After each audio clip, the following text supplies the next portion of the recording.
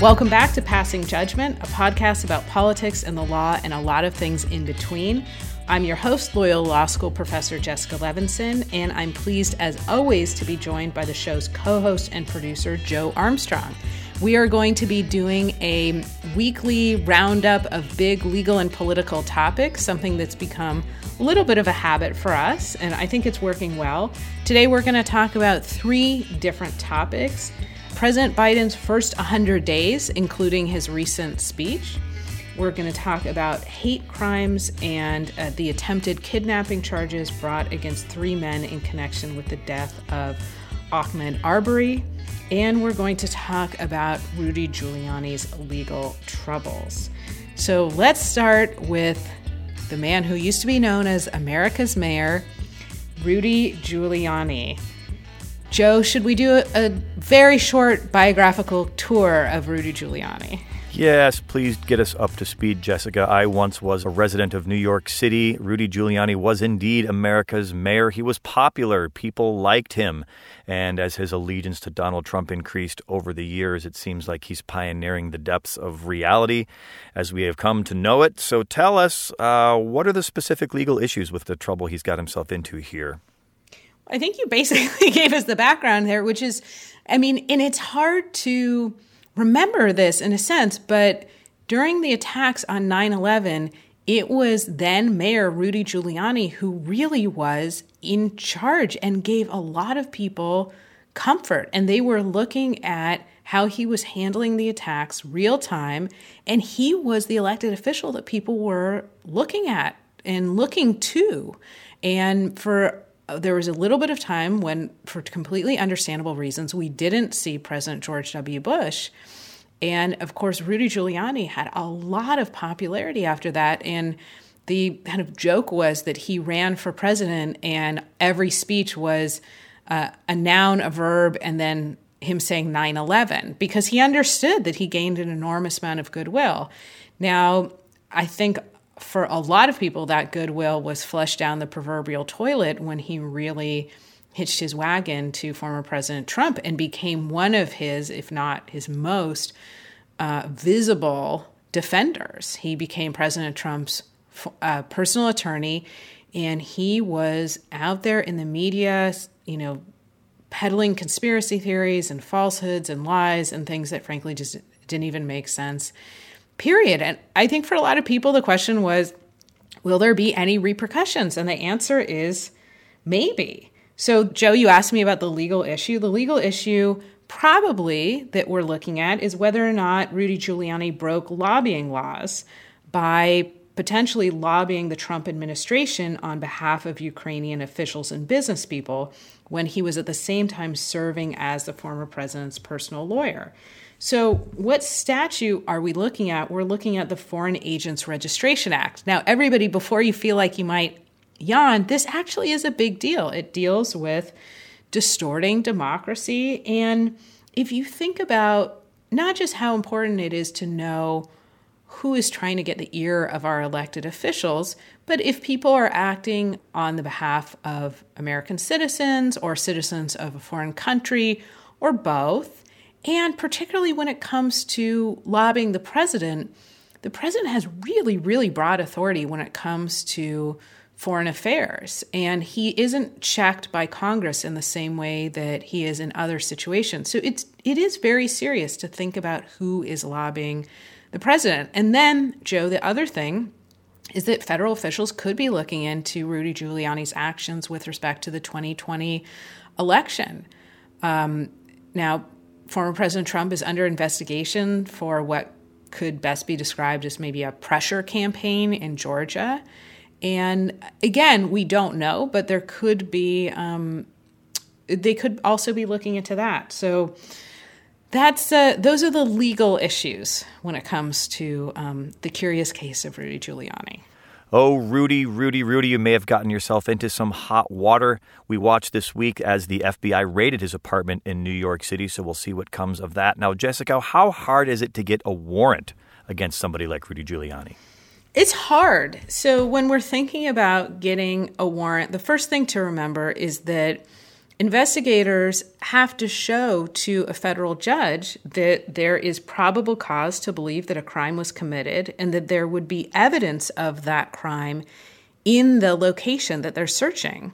So certainly that's not the same as proof beyond a reasonable doubt, but proof of probable cause of a crime is serious. And then what about the fact that we're talking about Rudy Giuliani?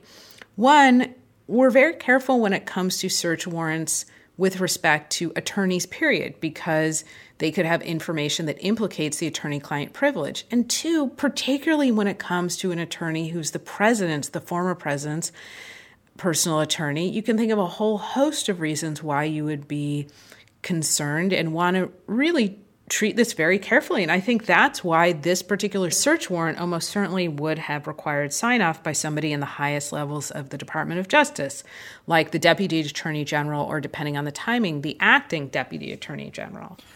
All right, Jessica, so what's next for Rudy Giuliani? We know he spent a lot of time in the White House as Donald Trump's one of his senior advisors. Are we going to see Rudy Giuliani in the big house? What are the odds, after all this is said and done, to see Rudy Giuliani in federal prison? I know that this is the moment where everybody wants me to say 82%, but, of course, I can't say that. So the investigators are doing exactly what they should be doing, investigating, and they'll go where the evidence takes them. Now, if the evidence indicates that a crime was committed, then they'll seek an indictment. If the evidence indicates that there isn't enough to go forward, then that will be the end of the investigation. So what will come next?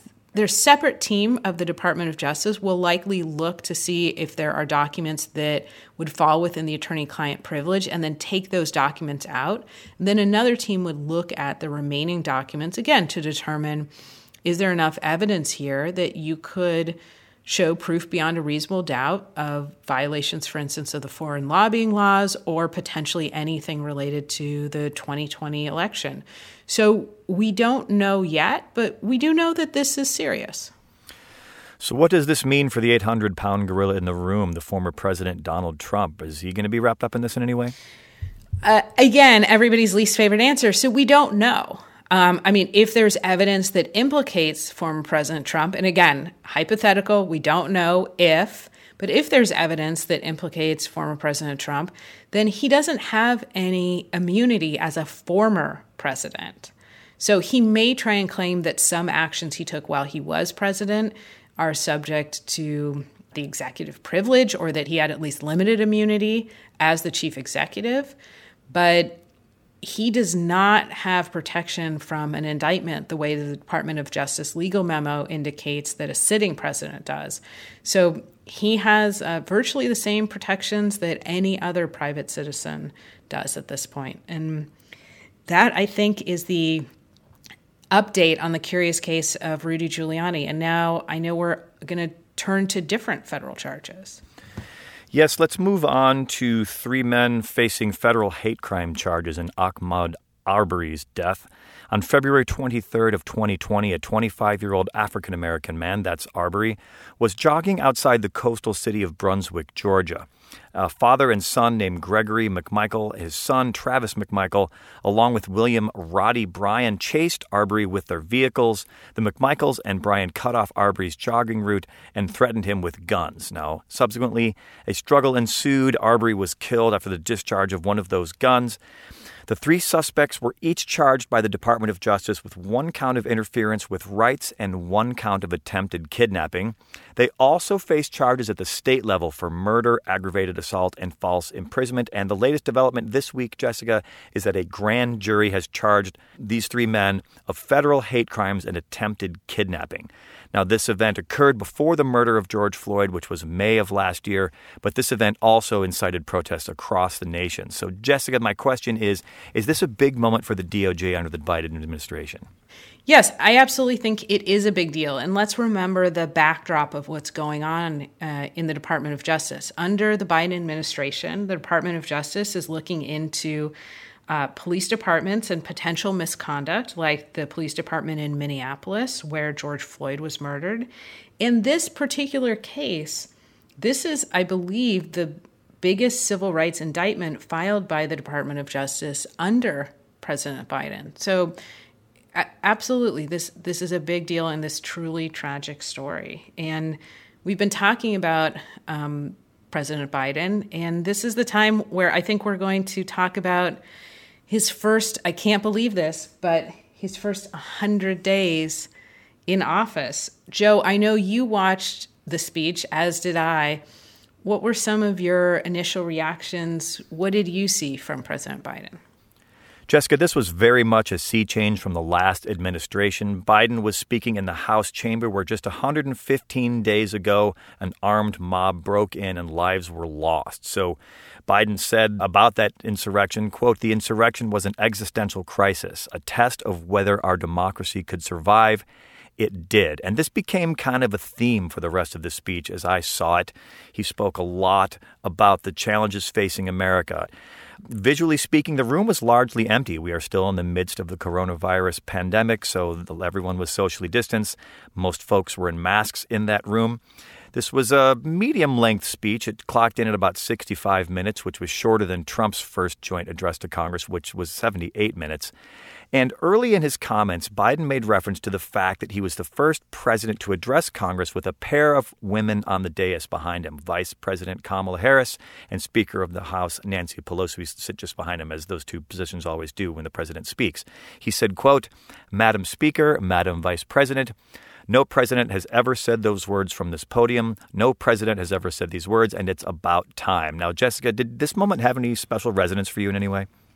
Yes, absolutely. And I was thrilled and angry at the same time. It is absolutely time, and it is absolutely past time, that it be entirely normal to see two women in that position of power. And the fact that we're celebrating it is cause for celebration, but that we're celebrating it in 2021, that it is not normal, that we have to call it out and talk about it, is the reason that I find this exasperating. And, you know, we could spend hours talking about this, but I don't want to rain on anybody's parade. Look, this is an important moment. For so many reasons, it's important that we have more diversity from people who are making decisions over our lives, that our elected officials look more like us with respect to life experience, gender diversity, racial diversity, but that this is such an anomaly, that it's such a historic moment is my moment of disappointment. And with that, rain on the parade, do you want to get back to the speech, Joe? Oh, I do. But before we move on, former Justice Ruth Bader Ginsburg famously, when asked how many female justices should be on the Supreme Court, her answer was, Jessica? 9, because there were 9 men for a long time. And so why not 9 women? And that is a great answer because it really forces people to think about their underlying assumptions and to think about how long things have been not balanced when it comes to issues of gender diversity. I couldn't agree more, Jessica. It was a watershed moment, but it has come far too late. So let's move on. Let's talk a little bit about this speech. This speech took place right around Biden's 100th day in office. Now, that's a big benchmark for any president. That's kind of like their first grade from we, the populace, as the teacher would give a kid a grade. Now, Biden has faced in that 100 days what he has called cascading crises. Those are his words. A lingering pandemic, an economic downturn, civil unrest, a combative former president who refused to accept a free and fair election. Now, he portrayed the response to these crises as crucial for the survival of democracy itself. And I don't want to be hyperbolic, but that's the impression he gave throughout this speech. When talking about the pandemic, he said, quote, "Our progress these last 100 days against one of the worst pandemics in history is one of the greatest logistical achievements our country has ever seen. Worthy of note here is that Biden did meet his goal in terms of the number of vaccinations he hoped to see take place in his first 100 days. And he also urged Americans to get vaccinated because it's not a foregone conclusion that enough will be vaccinated to reach actual herd immunity. So on a personal level, please, yes, I agree with the president. Go get yourself vaccinated as soon as you possibly can. Biden has spent a very, very long time in politics to get to this moment in his career. He said, quote, "It's good to be back." he was impatient a bit through this speech. He did invite Republicans to work with him. He said, quote, "I'd like to meet with those who have ideas that are different," but also in a not-so-veiled indictment of Republican obstructionism, which we've been dealing with now for a couple decades when the Democrats are in charge. He said, quote, "But the rest of the world isn't waiting for us. I just want to be clear from my perspective, doing nothing is not an option." So he's calling out the Republicans there when it comes to obstructionism. Now, Biden knows the numbers game. He knows the midterms are just over the horizon. He knows that clock is ticking. There's an ongoing immigration crisis on our southern border. So there are cascading crises that he's dealing with here. His poll numbers, also part of that grade here at the 100-day mark, they're pretty solid. Got a couple sets of numbers here. 538 pegged Biden at 54%. Trump's at this time, 100 days in, was 42%. Gallup's poll has Biden at 57%, a little higher there. Trump was 41, also a little lower, almost parity. Now, just for comparison's sake, at this point in their respective administrations, their terms, Obama's approval rating was a whopping 65%. George W. Bush's was 62%. That guy's father, George H.W. Bush, was at 58%. Clinton came in at 55%. So my question, I guess, for everyone, somewhat rhetorical, how long will this honeymoon last when you've got high approval numbers? In some ways, you've got nowhere to go but down. And when it comes to the economy, Biden is taking a very different tack from his last several predecessors. Although his critics, Biden's critics will say, to echo Reagan, government is the problem. Now, Joe Biden believes something different. He believes that a well-functioning government can be an anodyne for many of our society's problems. And although this was not a State of the Union speech, as compared to what I'm about to say about Bill Clinton's State of the Union speech in 1996, Clinton said, quote, "The era of big government is over." Biden has a different answer to this. He believes the answer to these problems facing our society is trillions in new spending, almost $6 trillion now. This includes plans to boost education, childcare, family leave, paid family leave, and other things. Now, time will tell if this new COVID economy has changed Americans' minds about the role of government in their lives. But there is some data to back up the ideas that American support is shifting like this, and their thinking is shifting. An NBC poll showed that 55% of Americans currently believe that government should do more to solve problems, while on the other side, 41% said the government is doing too much. So this approach, Jessica, this is a sea change. We talked about a sea change before. This is another sea change, and it's also a big gamble for a man who's been in top-tier politics for a very, very long time. But watching that speech, I think, Jessica, overall, I'm left with the feeling that Joe Biden seems to have enough optimism for all of us and that we could really use it at this point. We do have those multiple challenges. So, Jessica, you watched that speech as well. What were your thoughts? Yeah, my thoughts were, one, it's really nice to watch one of these presidential addresses without your shoulders in your ears, just kind of clenching and waiting for something, semi-catastrophic to be said. But two, it's so interesting to watch President Biden because his style is moderate, but as you said, what he proposed is really bold and really progressive. And I think you used the word sea change.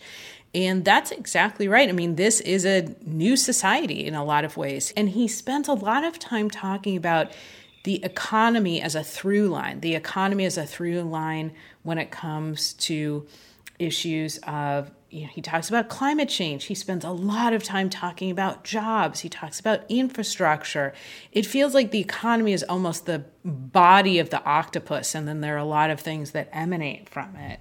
And the other thing that really struck me is that, well, one, he said doing nothing is not an option, and he really made bipartisanship a national security issue. He said other countries are watching, and while we fight, they're moving ahead. And then the last thing, this to me seemed to be a speech about arguing to people that American democracy works and that it will continue to work. And this will, of course, be the big question. I have anecdotally heard from friends or former students who've said, Joe Biden might not have been my choice in the primaries, but maybe he is the right person for this moment. So we are happy to share these moments with you, and we are happy to have these conversations on Passing Judgment. Just a reminder, if you're along for the ride with us, please do rate and review, and please tweet me anytime you have a comment at Levinson Jessica. You can find Joe on Twitter and Instagram at InDepthDay. I'm also on Instagram at Levinson Jessica. And we really want to thank the listeners. Joe? Yes, do tweet Jessica all hours of the day or night. She does not sleep. She is minding the light at the end of the tunnel for all of us. So, Jessica, thank you for doing that. As she said, we do love sharing these conversations with each and every one of you. We value our listeners so very much. Tweet at her, tweet at me. I'm at InDepthDay. You can follow us, you can like us, you can comment. And if there's something you'd like to hear us talk about, please let us know that too. So, thanks everyone for listening, and have a great day, everyone.